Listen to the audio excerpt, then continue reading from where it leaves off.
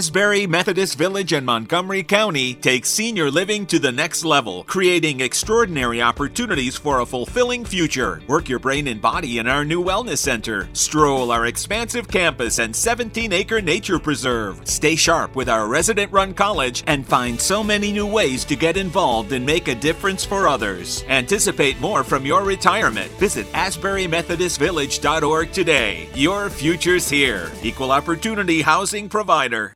Hey, MEAC fans, it's time to step into a championship. The 2023 MEAC Men's and Women's Basketball Tournament tips off March 8th through the 11th at the Scope Arena in Norfolk, Virginia. Join all the MEAC action with competitive basketball games, fun theme nights, and fan fests, official after parties, and comedy shows. Tickets are on sale via Ticketmaster, and you can log on to meachoops.com for more info. The 2023 MEAC Basketball Tournament. Who will be crowned champion?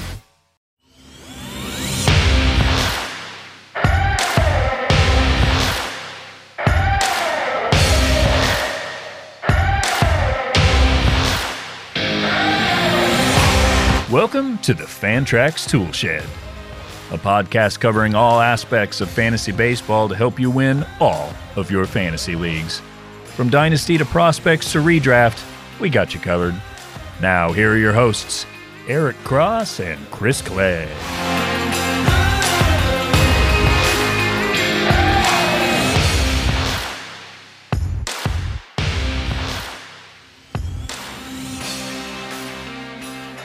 All right, fantasy baseball fanatics around the world, welcome to the Tool Shed. This is episode 167 of the Fantrax Tool Shed with Clay and Cross, powered by Fantrax and FantraxHQ.com. I'm your host, Eric Cross. We are continuing our Dynasty and Prospect ranking series today with the first base position. And with me to break it all down is my 80-grade co-host, Mr. Chris Clay. Chris, what's going on, bud? Oh, not much, but as you're listening to this now, we just hope that everyone had a awesome holiday, Christmas, everyone listening. Hope you've had a good time with family. And we're recording this before Christmas Day. So yeah, I know it's coming out after, but we do want to wish you happy holidays. Merry Christmas to everyone out there. And special thanks to all the listeners. We appreciate you. As we approach the new year, it's exciting. I think 2023 is going to be our best year. Every year's been a little better.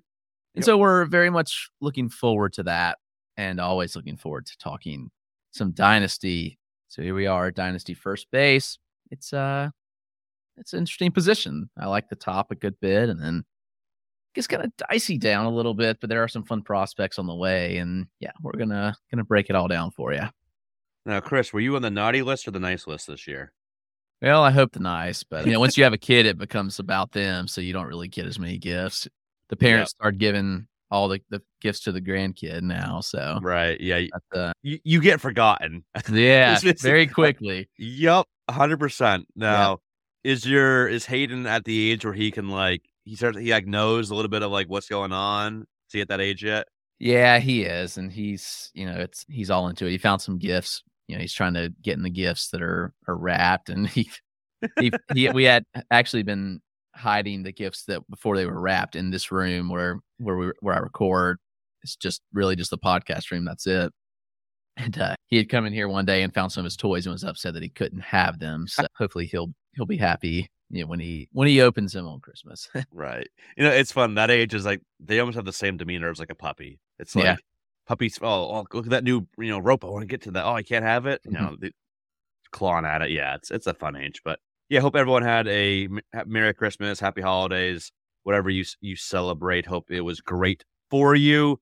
Always fun, being a parent.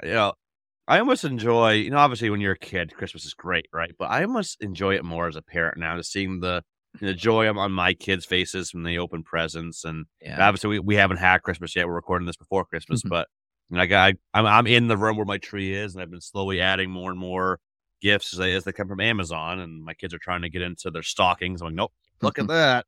But yeah, always fun. And yes, this position is,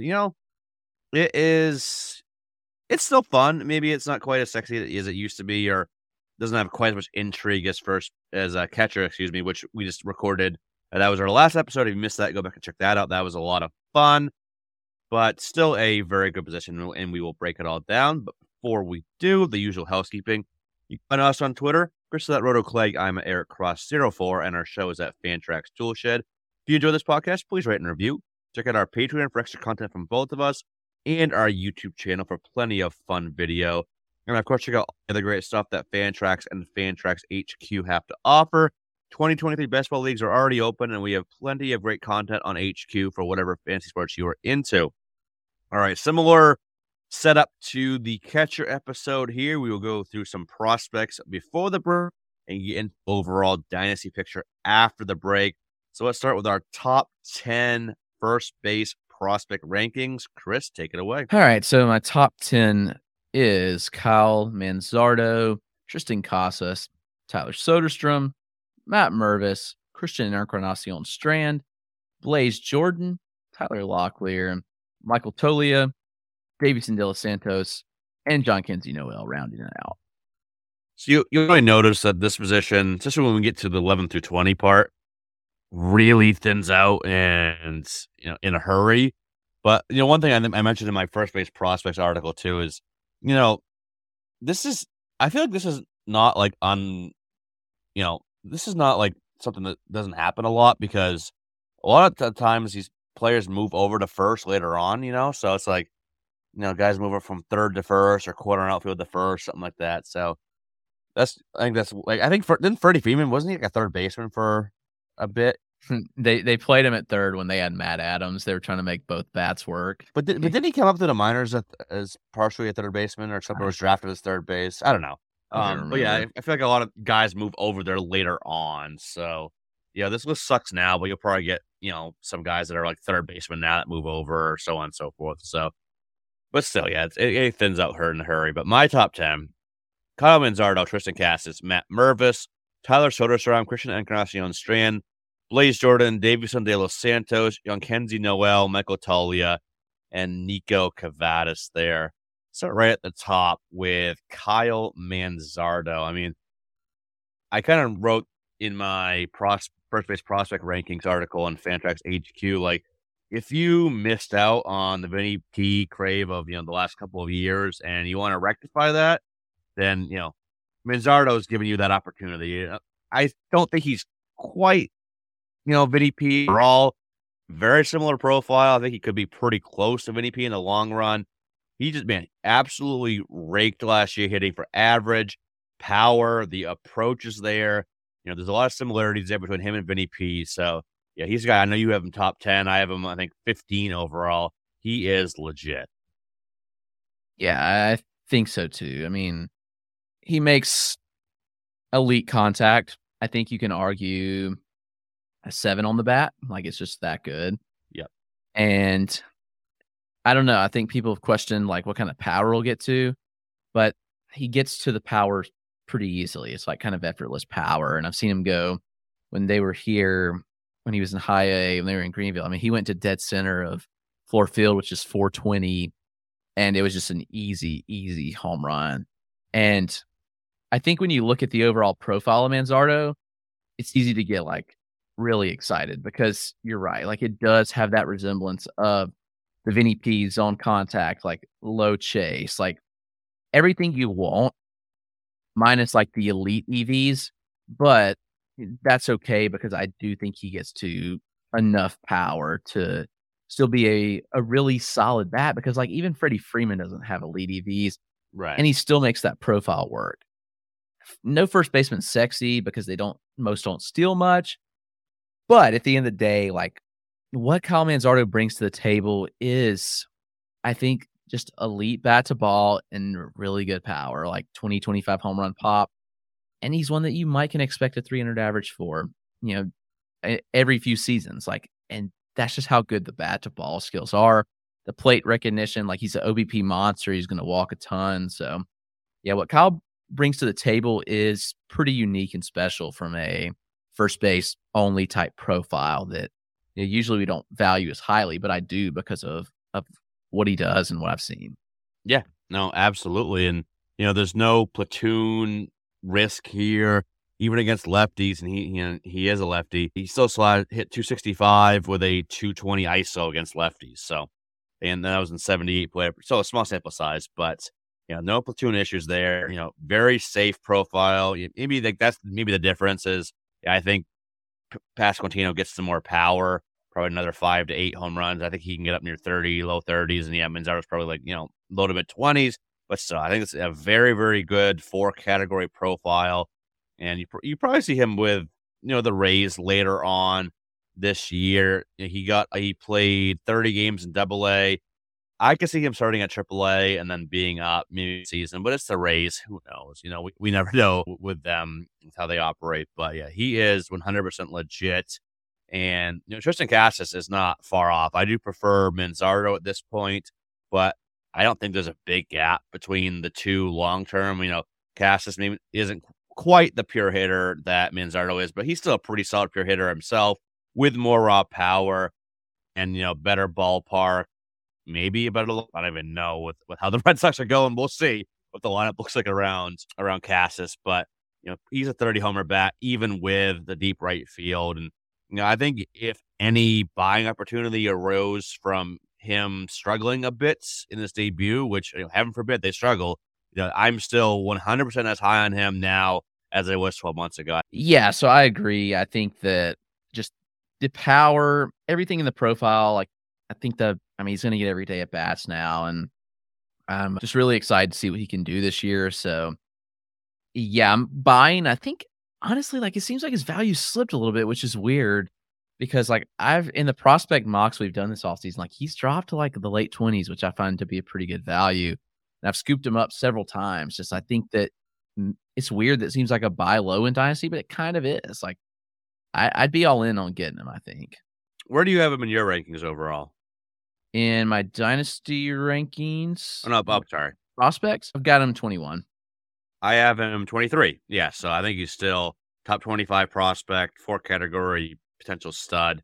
Yeah, I don't think this has changed my opinion on him. And again, heaven forbid a rookie struggles a little bit. So I know. And he had a nice home run off Garrett Cole. I think that was his first game at Yankee Stadium. He had an absolute tank job off Garrett Cole. So that was fun to see. So I think he's gonna be 30 homer guy, good average, good OBP, and hopefully some good counting stats as well. So definitely buy low if possible in your dynasty leagues here.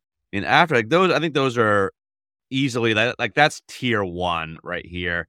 And then after that, tier 2 is probably Mervis, Soderstrom, and you can probably put Strand and Jordan in that second tier, I think. And then it drops off a bit more, at least for me. And, we already talked about Soderstrom a little bit at catcher, but I do think he ends up here long term. But Matt Mervis, we've talked about ad nauseum as well, but he's one where I feel like I'd even undervalued him given what he did and the hype and everything. I was looking because I originally had Soderstrom over him, but I was looking, I'm like, hey, I like the profile just as much, or maybe even a little bit more than Soderstrom, and Mervis obviously is about a year closer. So I moved Mervis up to 3. I do think he's going to start for the Cubs. I think they're, either at first or DH. I don't know. I think he'll at least get one of those spots. So I'm not too worried about them bringing in another first baseman at this point. There's not really a lot of options left in the market either. But the one I want to really get into here is Christian Encarnacion Strand. I put out a tweet at this point when you're hearing this, about 4 days ago or so, whatever. But I think there's a good chance that he could be the number 1 first base prospect by this time next year. If you look at the defensive games played right now, he's played more at third, but all the options they have on the left side of the infield already in Cincinnati, I do think he ends up at first base long term. And yeah, some swing and miss concerns, not massive.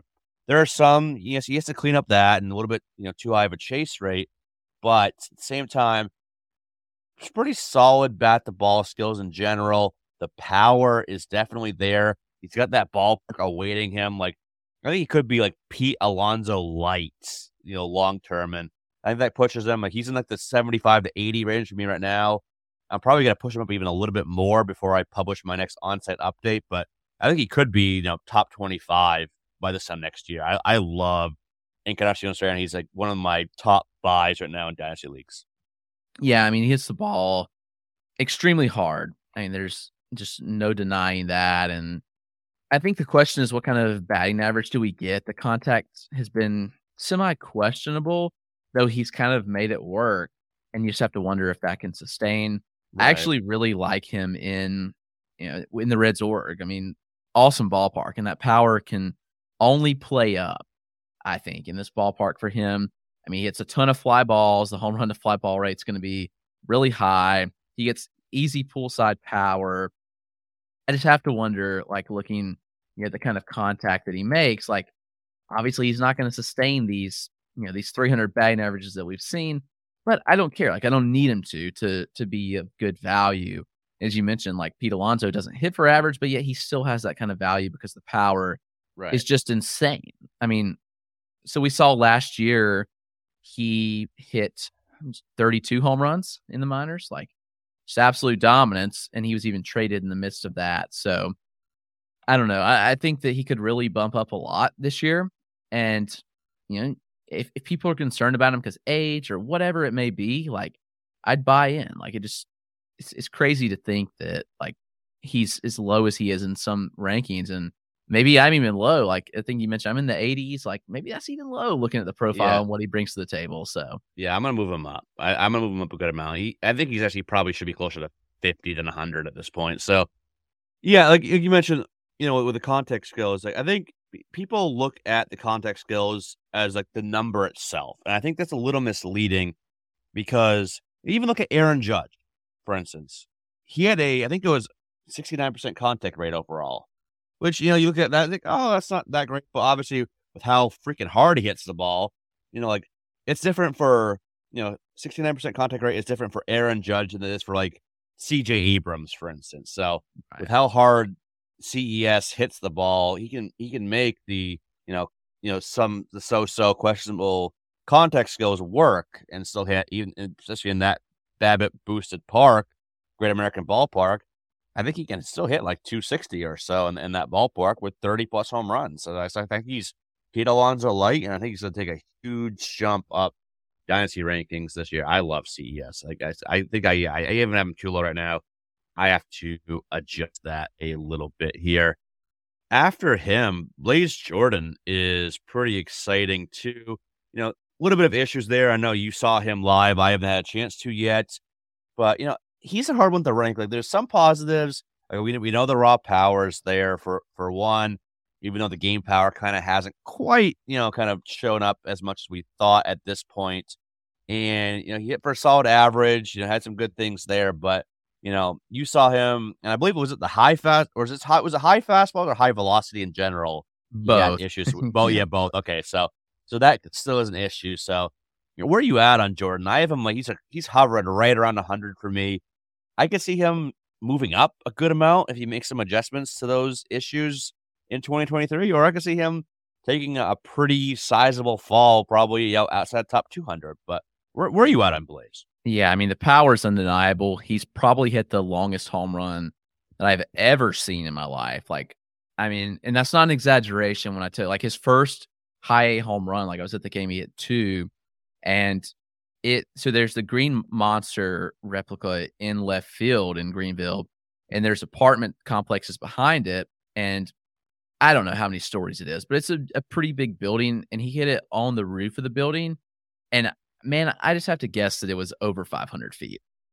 Like, you can find my video of it, but you can't even see where the ball lands just because it went that far. The power's undeniable. I think he's an easy sell in Dynasty right now, just like his counterpart, Nico Cavadas, where high A, low A pitching was just horrific. And I know they're different situations because Cavadas was much older for the level.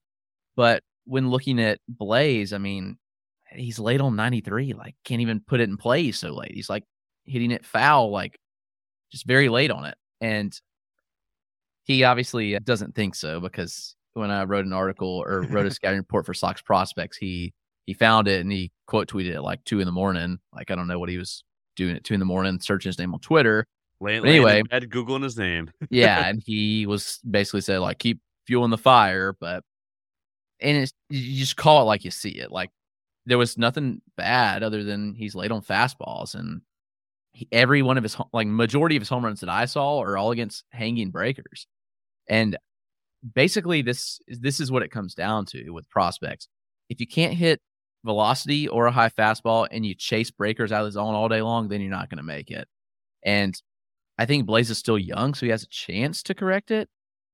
But I think there's more perceived value here than there really is right now. So I'm honestly looking to just put him out there if you have him and see what you can get.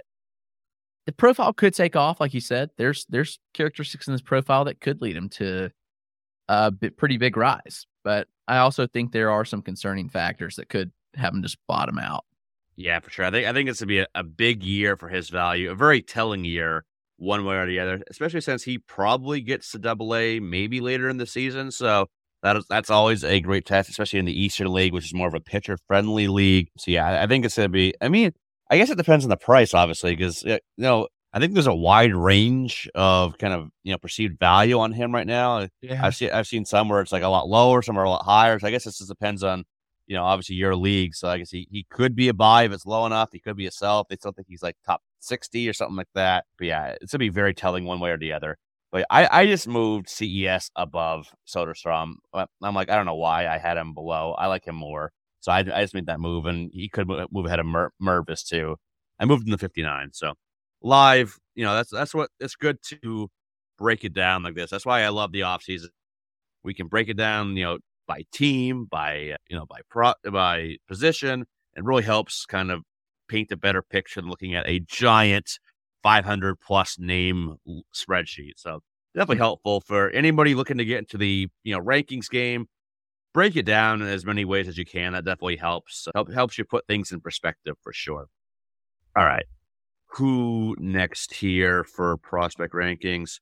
A lot of these, it's funny, a lot of these guys, actually, let's get into our 11 through 20, because I think that's kind of where we're at here. Who's your 11 through 20, Chris?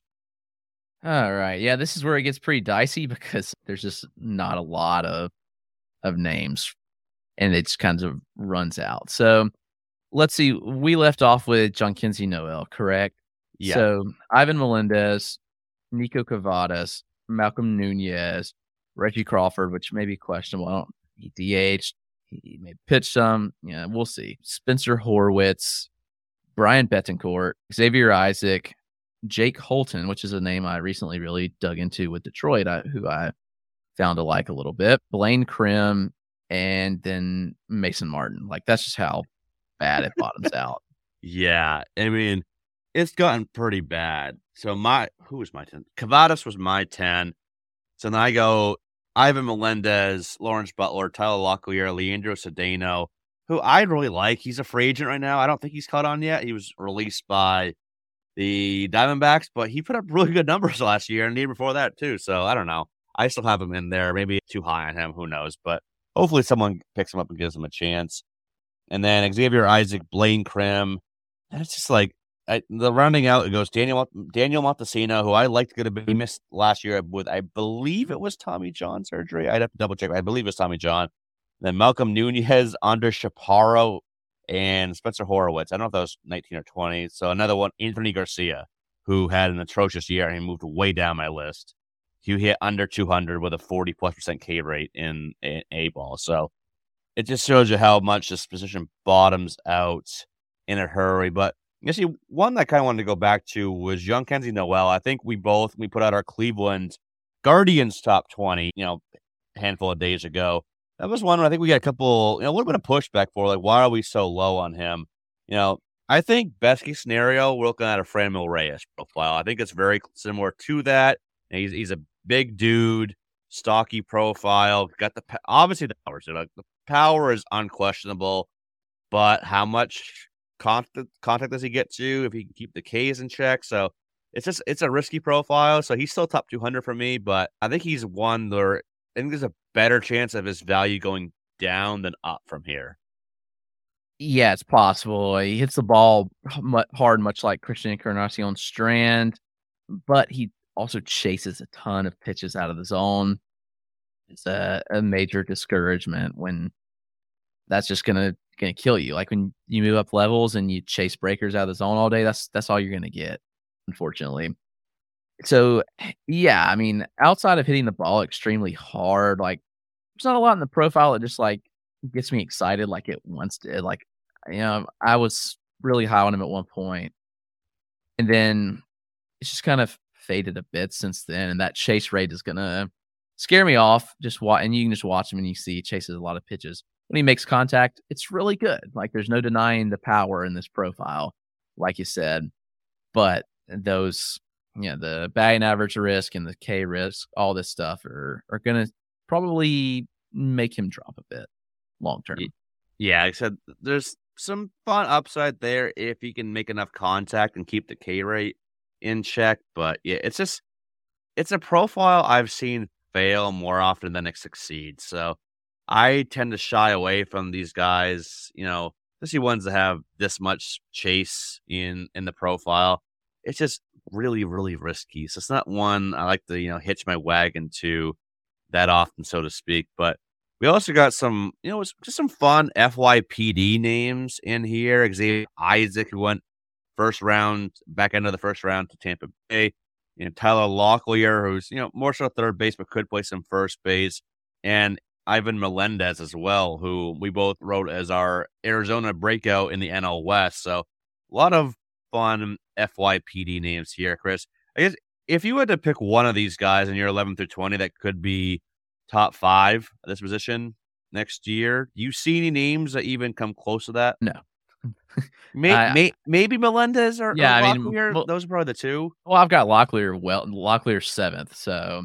Right. So but maybe Melendez. Melendez is the one. I mean, just look at what he did in college, and I think there's certainly that potential. He severely underperformed last year, and it's a small sample, so I'm not going to freak out about it. But yeah, right. I do like Melendez's profile. Like across the board, I think he's got really solid skills, and I think I don't know. It's a weird that he went as late as he did in the draft, to be honest. Like that kind of profile, it's just the older first base, I guess. But yeah, he's got a lot of good, and I think for fantasy, he could make that jump. But other than that, there's nobody. Like after 11, it's just a massive drop off for me. Like, I don't love hardly any of these. Like, I think Kavadas probably fades a bit, and the rest of them are just meh. Yep. That's a good way to say it. And I think that's a good way to wrap up the prospect section of this episode. We'll take a quick break, come back on the other side, and get into some dynasty rankings. So don't go anywhere. We'll be right back.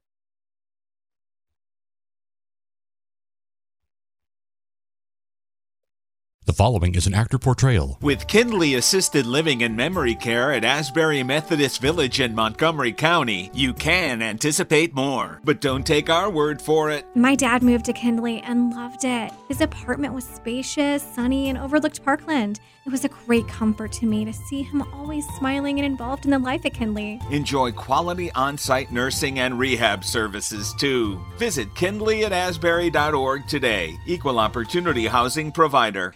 When you're craving Church's 3-piece classic, there's no other option. 2 crispy legs, a thigh, and a warm honey butter biscuit are the only way. And that's why we call it a classic. Church's Texas Chicken. Tap the banner to find your nearest location. Offer valid at participating locations. All right, welcome back from the break. Over to the dynasty side now. A lot more fun, and it doesn't bottom off as hard as it does at the prospect level. Let's go with our top 10 dynasty rankings at first base. For me, that goes Vladimir Guerrero Jr., Pete Alonso, Freddie Freeman, Vinny Pasquantino, Matt Olson, Paul Goldschmidt, Andrew Vaughn, Nathaniel, Don't Call Me Nate Lowe, Jose Miranda, and Tristan Casas. Chris, who are your top 10? Vlad Guerrero Jr., Pete Alonso, Freddie Freeman. It's the same there. But then I go Olson, Goldschmidt, Vinny Pasquantino, Andrew Vaughn, Nathaniel Lowe, Kyle Manzardo, and then Jose Miranda. So, same top 3, and I think you'll be hard-pressed to find a different top 3. Maybe you could see Pete and Freddie flipped. I could see that, but I think that's tier 1 right there. And I think most everybody probably has Vlad Jr. first. And something I wrote up in my First Base Dynasty rankings article is, obviously last year was, maybe a little bit of a letdown. People were, riding that high off his massive 2021 showing. And, and last year was not bad by any stretch of the imagination. He still, was close to a 3,000 year, was just under an RBI, still had the elite quality of contact, but at the same time, kind of the gains we saw with hitting more fly balls, getting that launch angle up, he kind of reverted back to pre-2022 levels in that regard. Ground ball rate went back up over 50%, launch angle back down to 4.3 degrees, and didn't have Dunedin and Buffalo, 2 minor league parks, to take assault on, where he hit 21 home runs in 44 games. But again, if the floor with him is what he did this year, 274, 32 home runs, 97 RBI, 90 runs scored, I think you can pencil him in for 270 plus, 30 plus, and 180 plus combined runs and RBI. And hey, if he wants to keep running a little bit, have at it, Vladdy. I would love just to add, 5-6 steals annually. He had 8 this year. Who knows if that sticks? But I think given that floor and the upside that we saw, I don't think we're going to have another 2021, but I won't be surprised if you got close to that. You get that ground ball right back down. We could see another near 2021 performance. So yeah, I think he's no doubt number one. I love Pete. Obviously, Freddie's great, but he's a little older. I think Vlad's like the no doubt number one right now. Yeah, I think the safety that you're getting, like, you're going to get 30 to 40 home runs most likely, and you're going to get a solid average as well because the contact skills are there. It's interesting enough that in 2022, he made much better contact than he did in 2021, except we saw the average, drop pretty significantly. A lot of that probably has to do with the fact that he hit so many more home runs. So 16 more hits right off the bat, just when you look at home runs. But I think that we'll see the batting average probably, sit in that 280 plus range, which is huge. And, get a few less ground balls, and I think we'll be all right. So I don't have a ton of worries here. I think it's probably just the expectation that you as an individual player have about Guerrero. And that's the only thing that could probably hurt you a bit, is if you're just expecting too much. And if you get the expectations in check, then I think you will be happy with the turns. Like, it'd be hard to be upset with what Vlad did this season in 2022. And in all, it was a disappointment, basically. But he's still really solid numbers. And like I said, that's probably his floor. Yeah. What we say, like I said, 270, 30, and 180 combined runs and RBIs is probably his floor. And that's pretty damn good. That's why, you could probably, I don't know who you say. Who do you think is more raw power, him or Pete Alonso? It's pretty close, right? Like, yeah. No matter who you pick, it's close either way. When you hit the ball as hard as they do, it's irrelevant. Like, right? No part can contain their power. Yeah, but Pete has had a bit better time elevating more consistently. So you could probably say that he's maybe slightly safer for projecting 40 home runs, let's say, but. At the same time, Vladdy has a bigger advantage in batting average, and I don't think Pete Alonso will have a chance to hit like 100, but Vladdy could. So that's why, I still go, and I don't think Pete's like way far off, but yeah, I still go Vladdy here, number one, and then no real questions there with 2 and 3 with Pete and Freddie. Freddie obviously one of the most consistent players I've ever seen in my lifetime, so. I don't care that he's 32 right now. I don't think he's going to fall off that hard at all. But then after those three, that's when it gets kind of fun, right? That's when some of the debates into play. Like you see, we already have a different order of 7 and 8 is the same, but then 4, 5, and 6 we flipped around. I have Vinny, Matt, Paul. You got Matt, Paul, Vinny. So let's go with Olson here with your Atlanta Braves. Overall, you look 34 home runs, 103 RBI, 86 runs scored. Still pretty damn good, but he did fall off pretty hard after the break. Before the break, 255, 340, 488. After the break, still had the same amount of home runs and actually less plate appearances, but only hit 219. And, we've seen that batting average fluctuate a good amount in his career. Like, just look at the last 4 years, like 267, 195, 271, 240. So I assume since you have him at 4, Chris, that you're not overly worried about the second half struggles in that batting average department from Matt Olson. Well, he finished the season so strong, and that's That did help, probably yeah. probably flown under the radar. But in the last week and a half, let's see, last 10 games, even I don't even know if that's 10 games or not, but 9 games. Sorry, so not last 9 games, he had 6 home runs. So he really finished the season strong. And yeah, I mean, players go on heaters, so you can discount that. Whatever you want to do, that's fine. But I think the fact is that Olsen is a pretty safe bet to give you 30, 35, maybe even close to 40 home runs, as we've seen in the past. I mean, he hit 39 with Oakland in 2021. So I don't see why he can't do 40 in Atlanta. Yep. And yeah, the batting average did take a step back, and that's not a surprise. I mean, 2021 was a massive outlier when we look at contact rates. Massive outlier. I mean, his zone contact was the highest. It was up 10 percentage points from 2020, and it was up about 6.5 from his career high before. And his overall contact was also up a decent bit from his previous career high. And those kind of returned to normal this year. I think Steamer's projection's pretty accurate, looking at 250 average with 35 home runs from Olsen. And you're guaranteed to get a ton of run and RBI opportunity as well in Atlanta.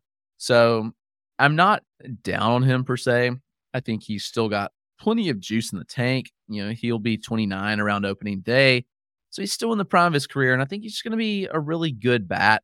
And if people discount him, then I'm fine taking the discount, and I'll gladly buy back into him. So I think that, because all the reasons that discussed, I think that he still deserves that 4th spot for Dynasty.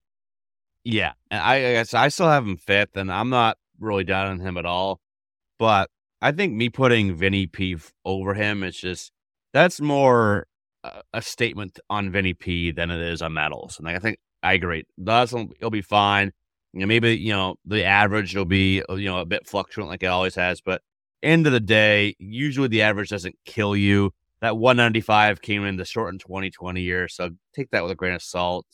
So, 240, 250, 260 in that general range, 35 plus home runs in a great lineup. So, I think you'll be very, very good in 3 categories. Probably doesn't kill you in the 4th. It obviously doesn't provide any steals, but I think that just shows more that I freaking love Vinny P, man. Like, I am like, all the chips are being pushed in for me on Vinny P here. He was one of the best hitters in baseball over the last 2-3 months after, getting addicted to major league pitching. He wasn't even bad. The surface stats were kind of bad, but the metrics were still very good.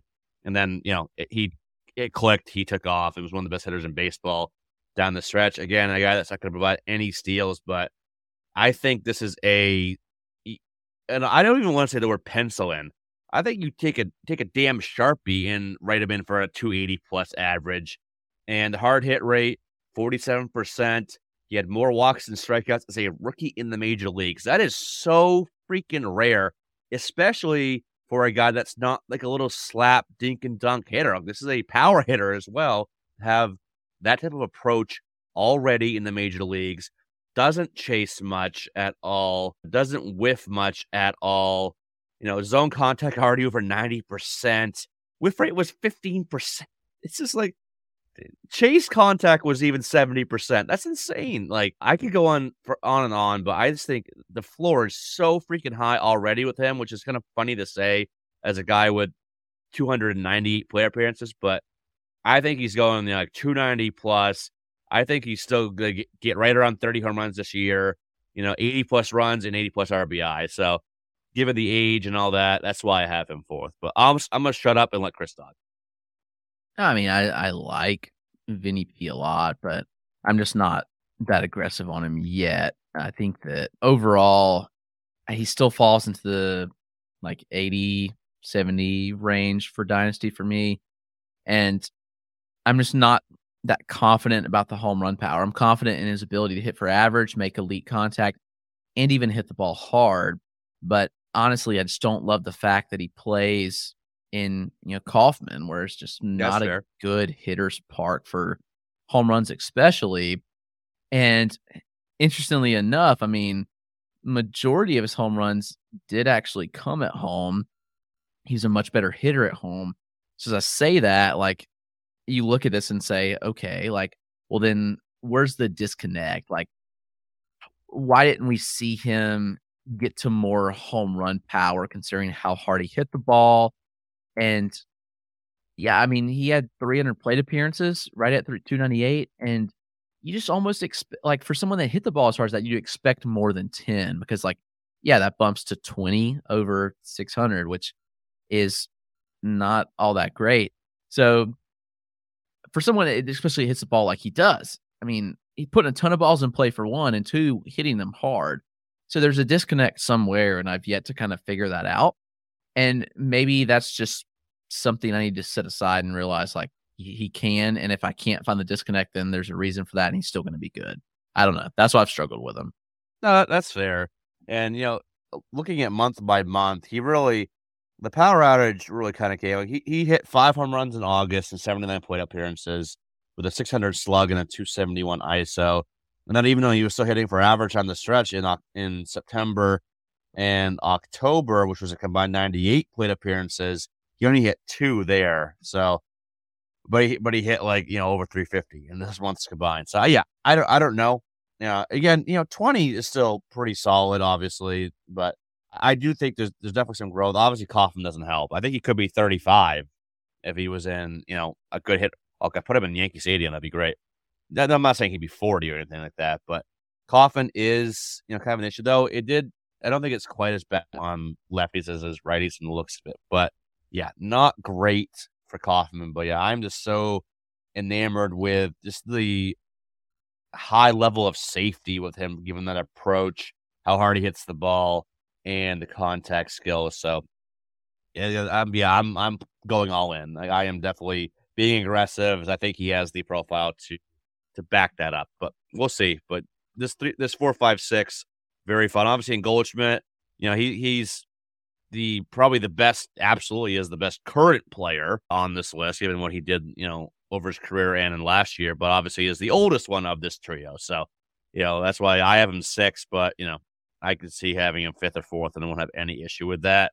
Then we both got Vaughn and Nathaniel Lowe 7, 8. We talked about it with Vaughn going back to first base, which is obviously has been his natural position. I think he's definitely going to take off. I think he's still a top 100 guy. And if you can get him for a discount right now, 100% try to do so, because I think definitely his actual value right now is higher than his perceived value. Profile is still very good. I think he can be, like 90% of what Vinny P is and still be a very, very good top 100 guy year in, year out. So, yeah, Andrew Vaughn is a definite buy for me right now. Yeah, I think that's a pretty easy buy. And I think probably one of the better buys in Dynasty at first base position, at least. Yep. I mean, just looking at, there's the top names, and then your young guys. I mean, Vinny P's value's already taken off. You're not buying low on him. I think Vaughn's kind of that next guy that could take that step forward because of his profile has a lot of what you want to see. I mean, I think he's going to get to more power. He hit for good average this year. He's going to be playing his natural position, which can only help him. He doesn't have, a manager that, doesn't care about young players anymore. There's a lot of stuff in here that I just really like. And the contact, the zone contact, not far behind Vinny P's, which is encouraging for sure. So I'm definitely buying Andrew Vaughn where's possible. And I think that his value will move up pretty significantly this year. Yep, definitely agree. All right, let's go 11 through 20 here. Chris, who you got? All right, so number 11 is Spencer Torkelson, which, gosh, that was a fun to rank, man. I tell you. Yeah, absolutely, dude. I'm sure we'll talk about him a little bit, but Rhys sure. Hoskins at 12, then Tristan Casas, Jose Abreu, Ty France, Josh Bell, Rowdy Tellez, CJ Cron, Matt Mervis, who honestly, like, I could bump Matt Mervis up to 11 and probably feel okay at this point, and then Alex Kirilloff at 20. So let's see, my 11 to 20. So I left off with Tristan Casas at 10. I go CJ Cron, Reese Hoskins, Ryan Mountcastle, which I'm looking at that. I'm not sure if I like that anymore. I might bump him down. Christian Walker, Ty France. So we both have France at 15. Look at that. Torque at 16. Abreu, Kirilloff, Tellez, Manzardo at 20 for me. That's just like, it's a massive glut for me. Like, you have Manzardo at 9. Obviously yours is OBP, so it gets in a little bump there too. Like, I can 100% see that. It's just a massive glut in here. I guess it depends on, and there's a good mix of players here too. There's some young guys, some, established like late 20s guys, as the older guy with Jose Abreu, some, a resurgent Christian Walker, at least for me. I know you don't have him quite yet, but yeah, it's kind of like a, and CJ Crone too. It's a really weird, the team construct very much factors into this part of the rankings, I think. So let's get into Torkelson here. You had him 11. I had him 16. Obviously, not the greatest park. And overall, numbers haven't been great. But Chris, he did, pick up the pace a little bit end of the season. That I think that might have flown under the radar a bit. Yeah, and he did. And I think that's a notable. I don't know what it means for him, honestly. And yeah, I'm just struggling with how to evaluate him. But when he returned on September 2nd, he slashed just 219, 292, 385, but he cut his K rate, he cut his chase rate. He had a 93 mile an hour average EV. He had a 12.3% barrel rate and a 50% hard hit rate. Over that time, only 9 hitters had a higher average EV. So that's pretty encouraging as well for him. But it just didn't translate into results, which is the question. Like, what was the disconnect, or what happened there? So I don't know what torque we'll see, but we know that he's capable of hitting the ball hard. We've seen that in the minors. We've seen him, have decent contact skills as well and not chase a ton, but that's kind of what we saw of him this year. It's just a lot of chase. And you have to wonder, can he get back to who he was? Maybe he's just getting back to the basics. And I don't know. I think a value should be adjusted a bit. Your expectation level should probably be adjusted too, because who do we see?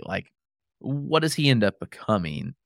How does the park limit him to? Which I think limits these hitters in Detroit more than we think. So yeah, I'm struggling. The upside's there to an extent, but who is the real Spencer Torkelson? I think we'll find out more this year. Will the real Torkelson please stand up? Seriously, would you? Because I think we'd all love to know. Not just Chris and I, everybody listening, everybody out there, all the Detroit Tigers fans. What do you get from Torque? And I think ultimately, you need to kind of, split the middle here. Obviously, you need to adjust expectations from what we thought he could be when he was kind of initially drafted, coming up through being one of the top prospects in baseball, top 10 on a lot of lists. Got to adjust that. But obviously, he wasn't as bad as last year. Chris rattled off the metrics to end the season. I still think there's a solid bat there. I think if Andrew Vaughn is, slightly lesser Vinny P, I think Torque could be a slightly lesser Vaughn. I think he's, maybe 260. I think 260-25 is still reasonable. Do you think that's fair, Chris? Yeah, I think that's what we hope he gets back to this year. And I think that player would return good value. That player probably settle in as maybe not top 10, but 11 to 15 range year in, year out. This position, kind of like a back end starter or, high end, corner infield bat. So I would love it if he was in any other park. Obviously place is one of the worst, power parks in baseball, right down there with, Kauffman and whatnot. So not great. And I kind of wonder how much power Green gets to, because I think he has a little bit less raw power than Torque, but we'll see. I don't know.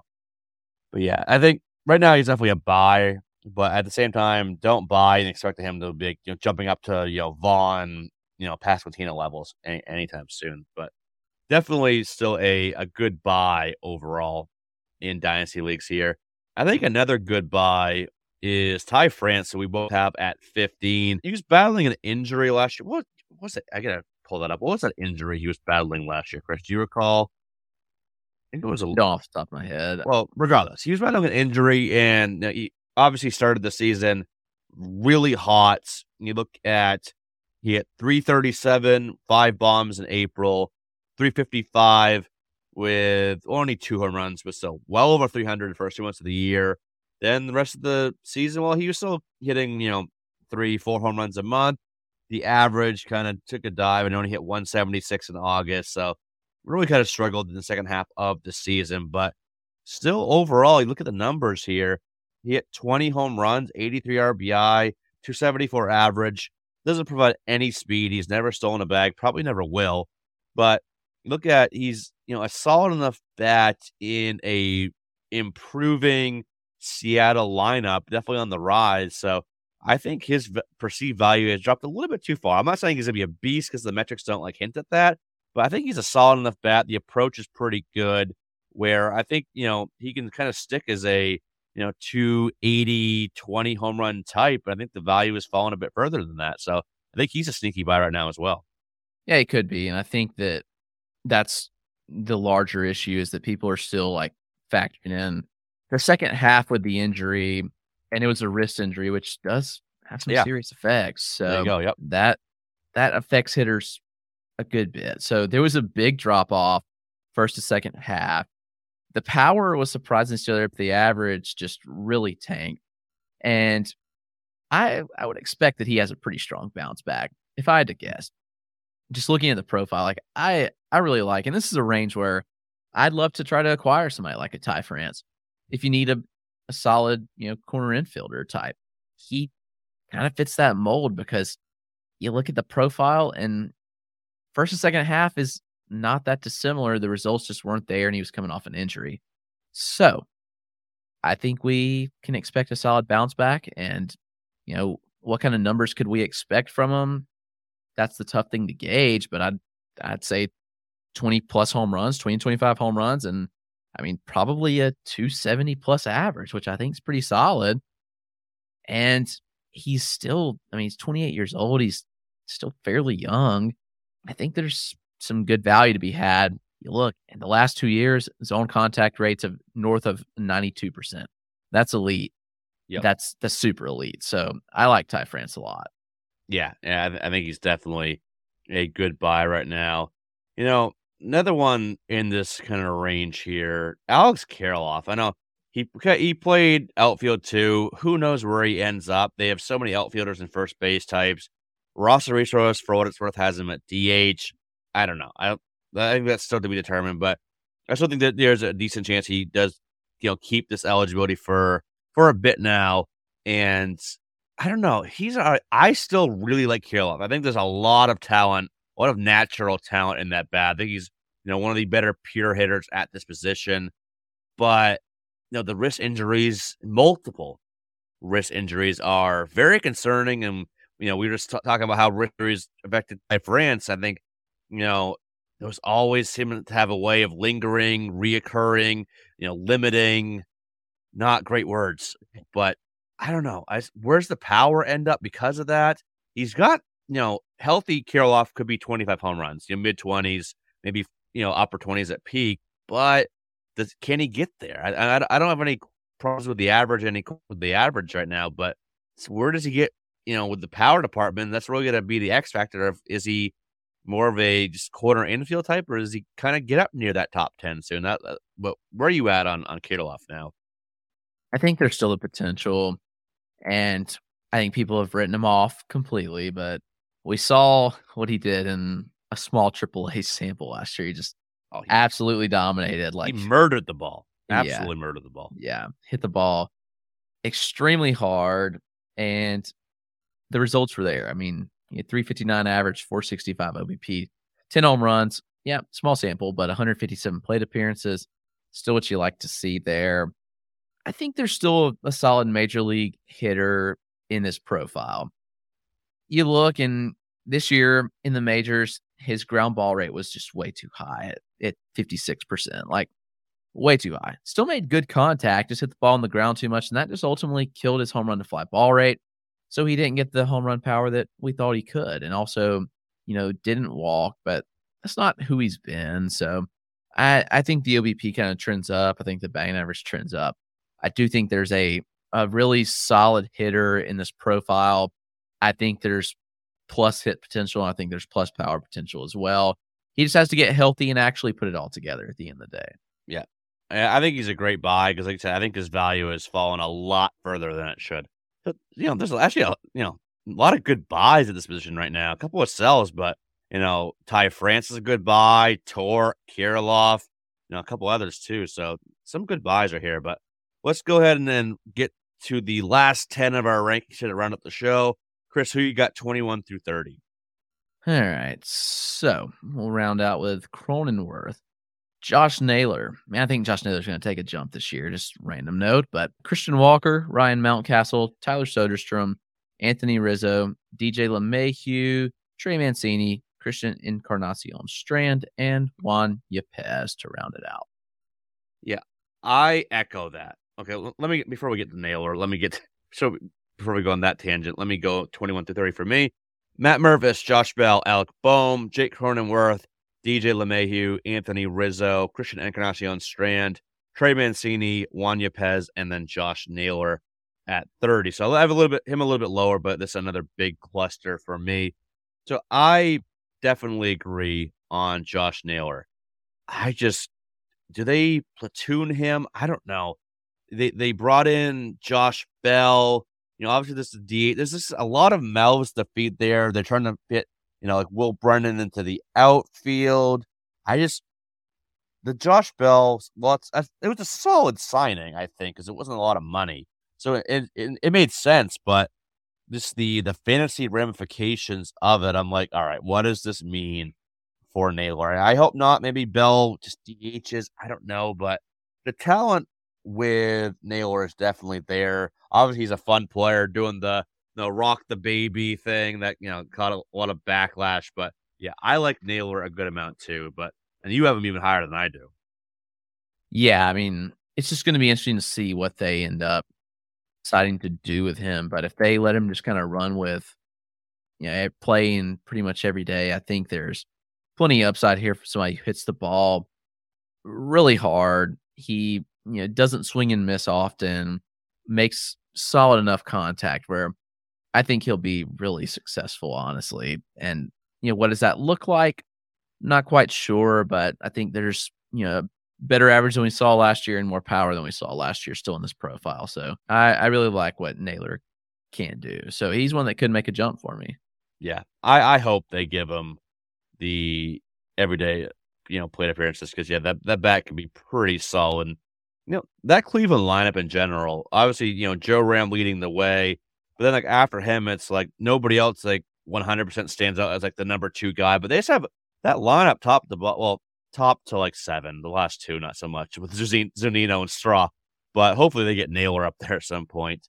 And they still got Will Brennan they're trying to fit in, but Straw's defense obviously brings a lot of value to the table, but that's a pretty solid lineup 1 through 7. Look at something like Quan, Rosario, Joe Ram, Bell, Jimenez, Naylor, Oscar Gonzalez. That's the order they have in roster resource. Who knows how it plays out? But and then again, they have Will Brennan as well, Bo Naylor. Just put Brennan in center and then Naylor at catcher. That's a really good lineup 1 through 9. Obviously the pitching as well. So I think Cleveland's here to stay for the foreseeable future as a postseason caliber team. But one name I wanted to get into here that I was surprised when I dug into him more recently. I was surprised at the metrics that I saw. And this is a guy that I've never really been that high on. I've never been low on him either, but I think I was a bit lower than most on him. But Ryan Mountcastle had some pretty good metrics this past year. The approach kind of has been staying in line. He had a 25% K rate, 7% walk rate. That's pretty basically where his career marks are. But the quality of contact, has been trending up every year. This past year, he had a 15% barrel rate, 46.3% hard hit rate, 277 XBA, 509 X slug, both in the top 10% of baseball there. 91.3 average exit velo.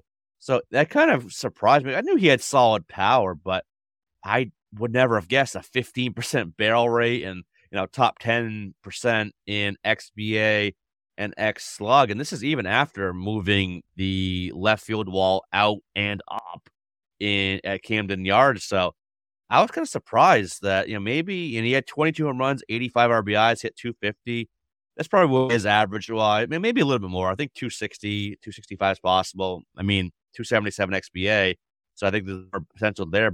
Maybe you see like a 270, 25 to 30 home run guy and moving up my rankings even further. So Mountain was one that actually surprised me when I dug into him, Chris.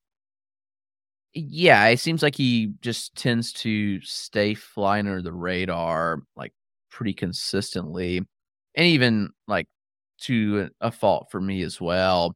And you mentioned the fences, and that's probably why the home run output wasn't there, despite how hard he hit the ball. His home run to fly ball rate dropped from 20.4% to 13.3% from 2021 to 2022.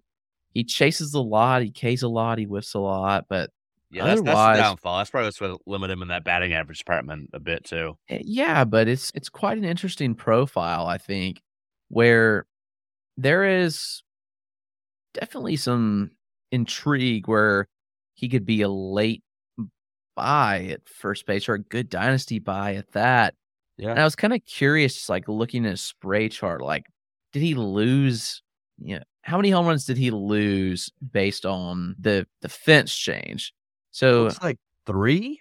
I'm seeing 3. Well, no, sorry. I only have it as hits. I got to put the outs there too. Yeah. So he had 3 doubles that looks like they were wall shots that probably would have got out. So at least 3 more. I got to switch it over to having all batted balls, not just as hits. So you figured he probably had at least a lot of long fly ball outs out there too. Yeah, I think so. And that's what I've got on the illustrator. Looking at just his home games, it looks like 1, 2, 3, 4, 5, 6, 7, 8, maybe 9 that he lost to left field. Jeez, yeah. That's interesting. Man, and he had some oppo as well that were just like, yeah. So he wasn't like, and the batted ball profile just in general is pretty solid. Like pull 32%, straight 37%, oppo 30%. So pretty solid. And look at on Savant how they have the similar batters based on the batted ball profile. 3 of the 5 are Dansby Swanson from 2021, Jazz Chisholm from last year, and Adolis Garcia. So the other 2 are Eduardo Escobar and Pedro Severino, which I don't understand, but 3 pretty good names on there too. So he's a guy that it made me open my eyes a little bit, to be honest with you. I've never been like a huge Mountcastle guy, but he really, those are some impressive metrics. So I think I'm buying him right now in dynasty leagues. Yeah, I think I'm gonna move him up a little bit because that's interesting looking at that, even just the spray chart and seeing the home runs lost. And he had a lot of long fly ball outs to left to right and to right center, like oppo shots. Like, yeah, I'm kind of intrigued a little bit here. Right? It's like I was like, all right, he's fine. He's like a corner infield option, but he's probably still a corner infield option. He's not a starting first baseman by any means, but yeah, I definitely, like him more now than I did, let's say 2 months ago after really having a chance to dig into this profile. Is like I said, there's a lot of impressive things there that I didn't expect to be that good when I dug in. So yeah, he doesn't struggle against one specific pitch type either. Like, he had 240 batting average against fastballs, which I guess you could say is struggling, 260 against breaking, and 266 against off speed. So I like to see well-roundedness like that, and you're able to hit all pitch types. That's pretty important. He's just got to not chase as much. Like the chase rate is the issue. It's trended down 0.5 percentage points every year since 2020. His small improvements. Right. His own contact improved from 2021 to 2022, and so did the contact rate. So maybe he can make another small improvement again this year, and he hits 260 with 28 home runs. And I don't think that's out of the equation here for Mountcastle, who, by the way, is just 25 years old. He's still fairly young. So that's interesting, man. I'm kind of digging him a little more than I was. Right. That's my reaction exactly. I was like, yeah, this is pretty fun. Pretty fun profiles. Man, can they move? Can they undo the move they did? They moved that fence back in and lower the wall. Could be 30+ home runs there. And I think we all kind of knew the power was there, but the power's even ticked up even more than I think many of us thought. So yeah, definitely a fun profile. And like the rest of this range is, it's really, team need specific and contention window. We get the older guys like Rizzo and you get some of the younger prospects that we already talked about earlier in the show. This is actually a pretty fun range. That's actually more fun than I thought it would be when we get into it. But that is going to wrap up the first base position. Thanks to everyone for tuning in. And again, this episode, we hope you enjoyed it. We will be back later on this week with second base, which is a up-and-coming position as well. Until then, you can follow us on Twitter. Chris is at RotoClegg. I'm at EricCross04. And our show is at Fantrax Toolshed. Check out all of our written work at Fantrax HQ. Over on our Patreon, Picture List for Chris, FTN for me. And of course, check out our YouTube as well. And join us again next time for more fantasy baseball talk. But until then, everyone take care.